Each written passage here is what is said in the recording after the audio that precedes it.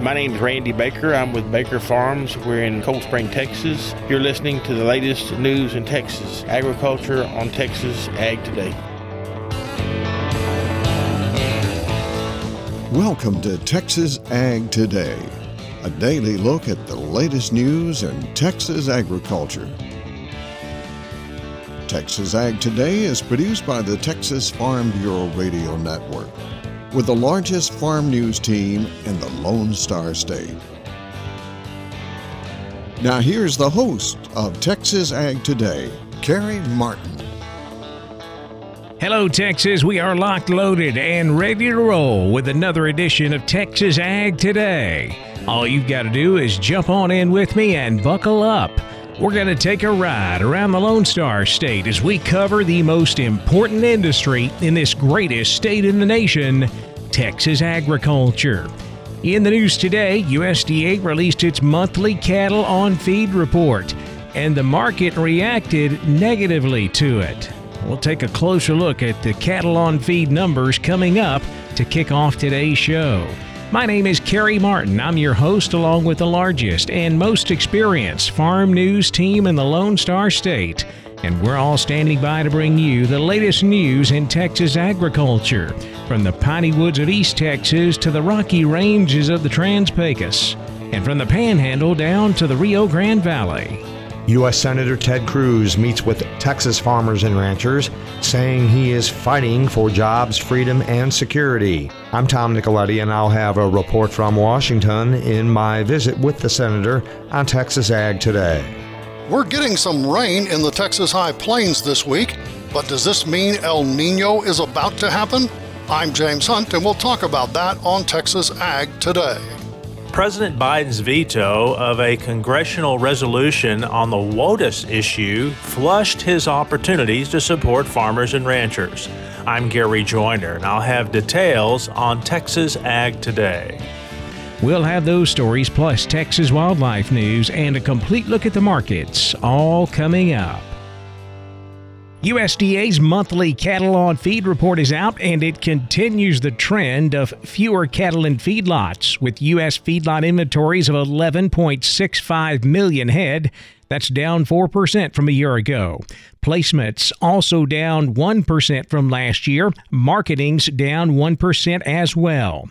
Oklahoma State University livestock economist Dr. Darrell Peel. I think some people were expecting it to be a little bit more friendly in terms of tighter numbers, but this is within the range of estimates of some analysts, so it wasn't a complete surprise. I don't know how the market will react to it. It may take it slightly bearish, but it's not a severely bearish report. I think the cattle on feed number is probably 1% higher than the average expectation. The placements came in a little bit larger, but again, some of the analysts, as they analyzed the numbers, anticipated that. So I think this report is more just kind of a continuation of setting the stage for the tightening of numbers that's going to happen. It's just not happening real fast at this point in time. We've already seen record live cattle futures and fed cattle cash prices recently, and Peel says this trend of tighter cattle supplies will continue. The American Lamb Board released the final video in its 5-part series emphasizing lamb quality. The final video's title is Retail Meat Yield. The overall goal of the video series is to help the U.S. lamb industry provide a consistently high-quality product for Americans' dinner plates. Texas sheep producer Alan McAnally was featured on one of those 5 videos released by the Lamb Board.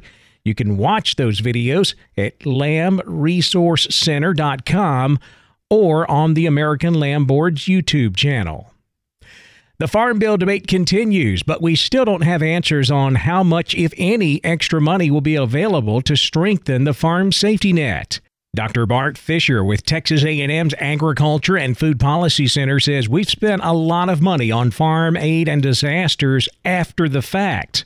Why not put that money into the Farm Bill to address those issues when they happen? We've had tens of billions in trade aid and COVID aid and hurricane and disaster aid, all of which was immensely helpful to agriculture, but farmers found out about it after the fact and they had to ride that wave through it. And so I do suspect a lot of members are going to be saying, we've spent almost $100 billion in ad hoc assistance to agriculture. The pendulum swung too far on the farm safety net. We need to actually go back, rethink this, and make some substantive improvements to it so that we sort of obviate the need for all of this after the fact aid. The question then becomes, where would you spend that money and on what types of safety net programs, such as some type of margin protection, given the massive increase in input costs that farmers and ranchers are facing? Senator Ted Cruz met with a group of Texas farmers and ranchers last week in Washington. Tom Nicoletti was there and visited with the senator. Texas Senator Ted Cruz met with farmers and ranchers representing the Texas Farm Bureau recently in Washington. Senator Cruz joins me now. And, sir, what was your main message to Texas agricultural producers during these very challenging economic times? Well, Tom, it's great to be with you. I had the great pleasure of spending the evening with all the men and women who came up from the Texas Farm Bureau. Nearly 300 farmers and ranchers from all across Texas are here in Washington. And I view my job every day as fighting for every Texas farmer, every Texas rancher in our great state, fighting for jobs, fighting for small businesses, fighting for freedom and security across our state. And you're right, it's tough to be a farmer, it's tough to be a rancher in Texas. There are a lot of challenges, and it's gotten a lot tougher in the last couple of years. Inflation is out of control because politicians in Washington can't stop spending trillions of dollars they don't have. We've got taxes that are hammering farms and ranches, and we've got an administration that wants to raise taxes even more, and especially raise the death tax, which is crushing to agriculture. And then on top of that, you've got government regulators putting regulation upon regulation, including, maddeningly, the Waters of the United States rule, which hurts every farmer and rancher in the state of Texas and makes no sense. And my message was to say thank you for the farmers and ranchers of Texas, that you are defending our great state. You provide the common sense values that keep Texas who we are, and it's my job to fight for you. My job every day is to fight to support the men and women of our Border Patrol, to support the men and women of law enforcement, and to fight to keep Texas safe. And I think that's what the overwhelming majority of farmers and ranchers want too. That is U.S. Senator Ted Cruz of Texas joining me today in our nation's capital. I'm Tom Nicoletti at the Texas Farm Bureau Radio Network. What do this week's rains mean for the weeks ahead for farmers and ranchers on the Texas High Plains? James Hunt takes a look from Amarillo. For all the farmers and ranchers in the Texas High Plains, hopefully the wet conditions being experienced around the region this week have already or will very soon bring you some of the beneficial moisture you've been waiting for. But is this the beginning of more consistent rains for our new growing season? Mike Gittinger of the National Weather Service office in Amarillo says not necessarily. It's possible we get a little bit of rain and then dry back out for several weeks after that. So it's really hard to say at this point if it's going to be us turning the corner or just a little blip for now. But the good news is we are out of La Nina and have now entered a neutral stage. And although we are having to wait for the El Nino we really want, Gittinger says there are signs of one developing. The water temperatures that are closer to the coast of Central and South America are actually very warm at this point, but it has to make its way out a little more into the Central Pacific where they measure the strength of El Nino and La Nina a little further offshore. It's still pretty neutral out there. So that's the factor. And then there's a longevity that they want to see where it maintains for a certain amount of time and start seeing more of a sign of the atmosphere responding to that. And those are the things that we're waiting for, is kind of the longevity and a little better consistent sign of atmospheric response. Gittinger says our chances for an El Nino look best after we get past the spring. The core of the summer there, June, July, August, probability goes up over 70%. And by the time we get to the fall, it's up over 80%.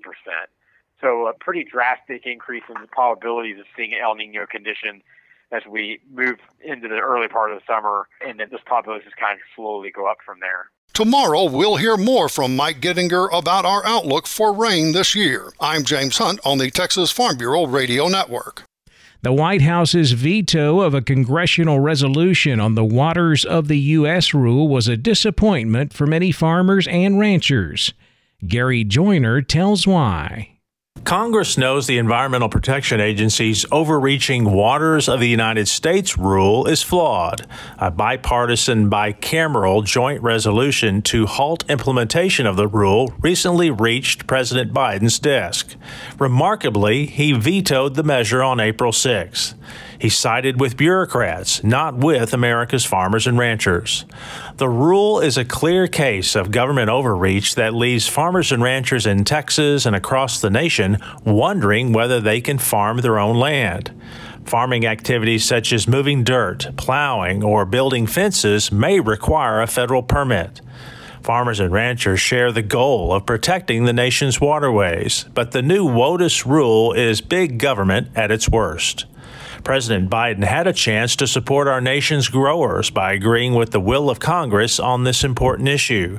Instead, his veto of the water resolution flushed the opportunity. I'm Gary Joyner for Texas Ag Today. Texas high school students have just a few days left to apply for this year's Wildlife Conservation Camp. I'm Jessica Domel, and I'll have details coming up on Texas Ag Today. And lots of calves have been born across Texas this spring, and they all face a common challenge. Texas veterinarian Dr. Bob Judd has more on that coming up next, right here on Texas Ag Today.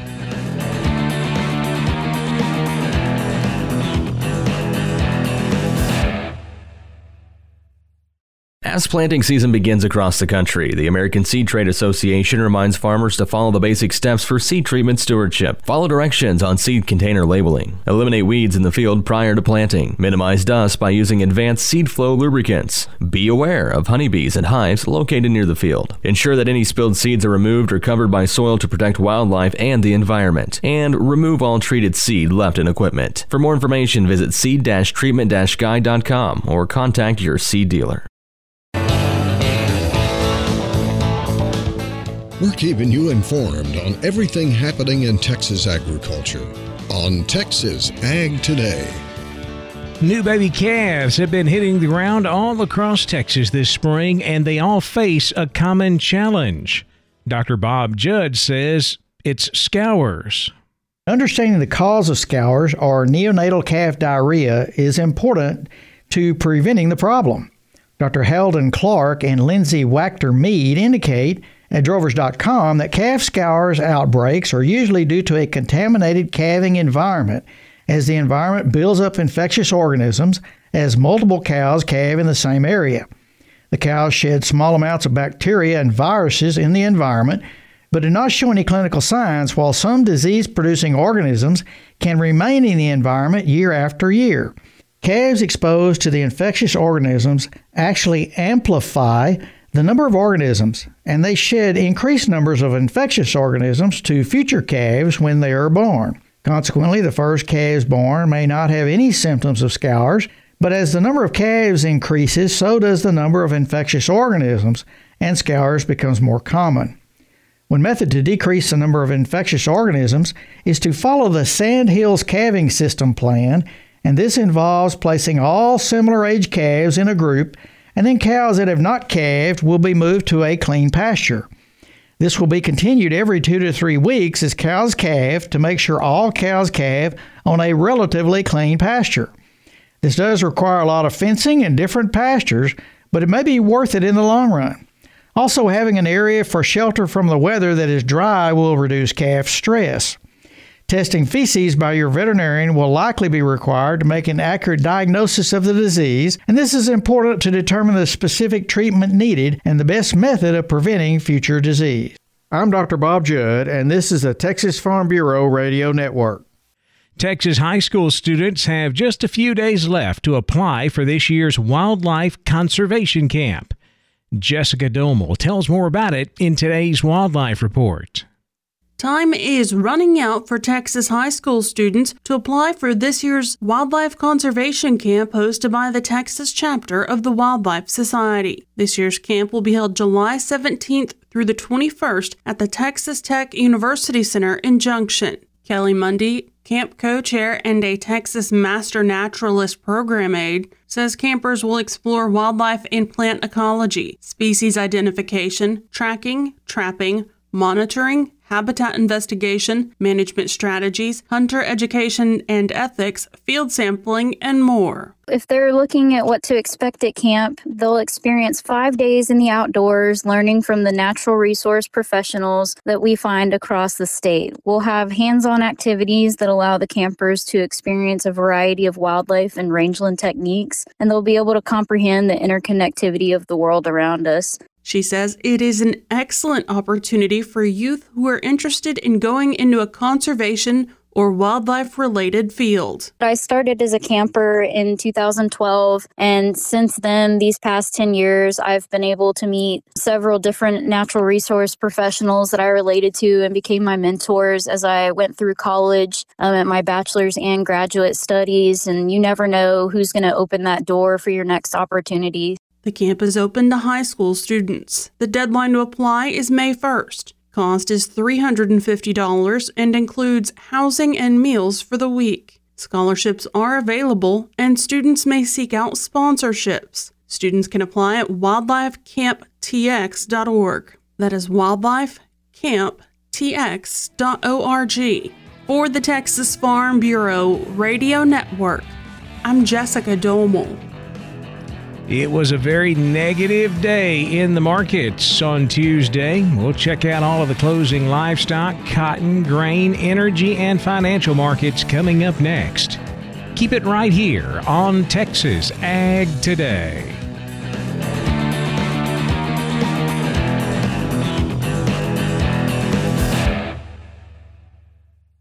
Texas Farm Bureau has served farm families in rural Texas for nearly 90 years. We're pleased to offer new affordable health care coverage choices for all Texans through Texas Farm Bureau health plans. You do not need to be a member to inquire and apply. Plans are available anytime. There is no open enrollment period. Our United Healthcare Choice Plus network of providers is one of the largest available. For more information about the different plans, how to apply, or to get a quote for you, your family, or your small business, visit tfbhealth.com. We're giving you the market information you need on Texas Ag Today. We had a lot of red ink on the board in the commodity trade on Tuesday. We'll start out with cattle. We actually finished mixed after a slow, choppy, sideways type of trade. The nearby April contract unchanged, 174.30. The June down 52, 164.02. August live cattle down 50 cents. 162.95. Feeder cattle were mixed. April feeders down 47, 202.07. May feeder cattle down $1.32 at 209.42. The August contract up 17 cents, 229.50. Cash fed cattle market still quiet on Tuesday. This choppy to lower futures trade may have packers holding out until later in the week, hoping to buy cattle at cheaper money this week. Boxed beef prices mixed. Choice down 34 cents, 306.78. Select up 201 at 290.71. Now let's check the auction barns. We're walking the pens with Larry Marble. Rodney Butler, my guest today. They sell them in Beeville every Friday. Beeville Livestock, Rodney Butler. How was that sale? Well, we had another good sale. Had some really good cattle this week, some good steers and heifers, and we had a really good sale. I thought the market was really active, sir. Walk the pens with us, Rodney. All right, we had 537 head of cattle, 3 horses, and 9 goats. That whole market was active. The 2 to 300 pound steers $1.65 to $2.80. Heifers $1.58 to $2.35. The 300, 400 pound steers $2.01 to $2.80. Heifers $1.57 to $2.15. Your 400 to 500 pound steers at $2.04 to $2.60. Heifers $1.77 to $2.45. Your 500, 600 pound steers $1.98 to $2.40. Heifers $1.85 to $2.13. Your 600, 700 pound steers $1.82 to $2.21. Heifers $1.70 to $1.86. And your 700 to 800 pound steers were $1.68 to $1.88. And heifers were $1.49 to $1.80. Packer cows were not as strong as what they were the week before. They brought anywhere from 60 to 92 cents. Packer bulls brought from 79 to $1.16. No stocker cows, our bred cows, brought anywhere from $5.50 to $9.75. And we didn't have any pairs this last week, sir. What do you know for this Friday? I did know of several bunches coming in. We had some good rains here in the area, which was well needed. We had probably anywhere from 2 to 2.5 inches, and some places had 3. But we had a good rain, so I don't know what that's going to do till Friday's sale. So we may be a little slim pickings this Friday. Well, tell everybody how to get a hold of you, Rodney. Yeah, call me at the cell bar at 361-358-1727 or call me on my mobile 645-5002. Neighbor, that's all the time we have for this edition of Walking the Pens here on the Texas Farm Bureau Radio Network. I'm Larry Marble, your host. You've been listening to us on Texas Ag Today. Back over to the futures trade now, where lean hogs were lower on Tuesday. May hogs dropped 82 cents, 76.87. The June down 30, 87.05. Class 3 milk was lowered. Nearby April milk down a penny at 18.62 a hundredweight. The May contract down 19 cents at 16.70 a hundred. The cotton market took a drop as the overall financial and outside markets were somewhat jittery on Tuesday. Stock market took a big drop, all of that weighing heavily on the cotton market, with July cotton dropping 207 to close at 78.62. The October down 179 points at 79.87, while December cotton was down 191 points, 79.37 cents. The corn market managed to close mixed, with old crop lower, new crop higher. May corn down 4 3/4, 6.46 1/2, while new crop September was up a penny at 5.51 3/4. Those outside market factors that we spoke about in cotton, same thing happening to the wheat market. Overall financial jitters weighing on the wheat market, with July Kansas City wheat down 14 1/2 at 8.03 a bushel. July Chicago wheat down 4 at 6.53 a bushel. In the energy markets, June natural gas was down 5 cents, 2.41. June West Texas crude oil down $1.58, 77.18 a barrel. The financial markets took a drop Tuesday afternoon. The Dow was down 315 points, 33,560. The Nasdaq down 218 points, 11,819. The S&P down 61 at 4,075. That wraps up our look at the markets, and that wraps up this edition of Texas Ag Today. I'm Kerry Martin. Hope to see you back here next time as we cover the most important industry in this greatest state in the U.S. of A., Texas agriculture. Thanks for listening to Texas Ag Today.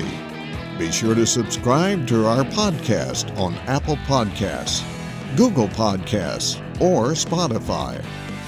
For more Texas Ag news and information, check out our website at texasfarmbureau.org or tfbradio.com. Texas Ag Today is a production of the Texas Farm Bureau Radio Network.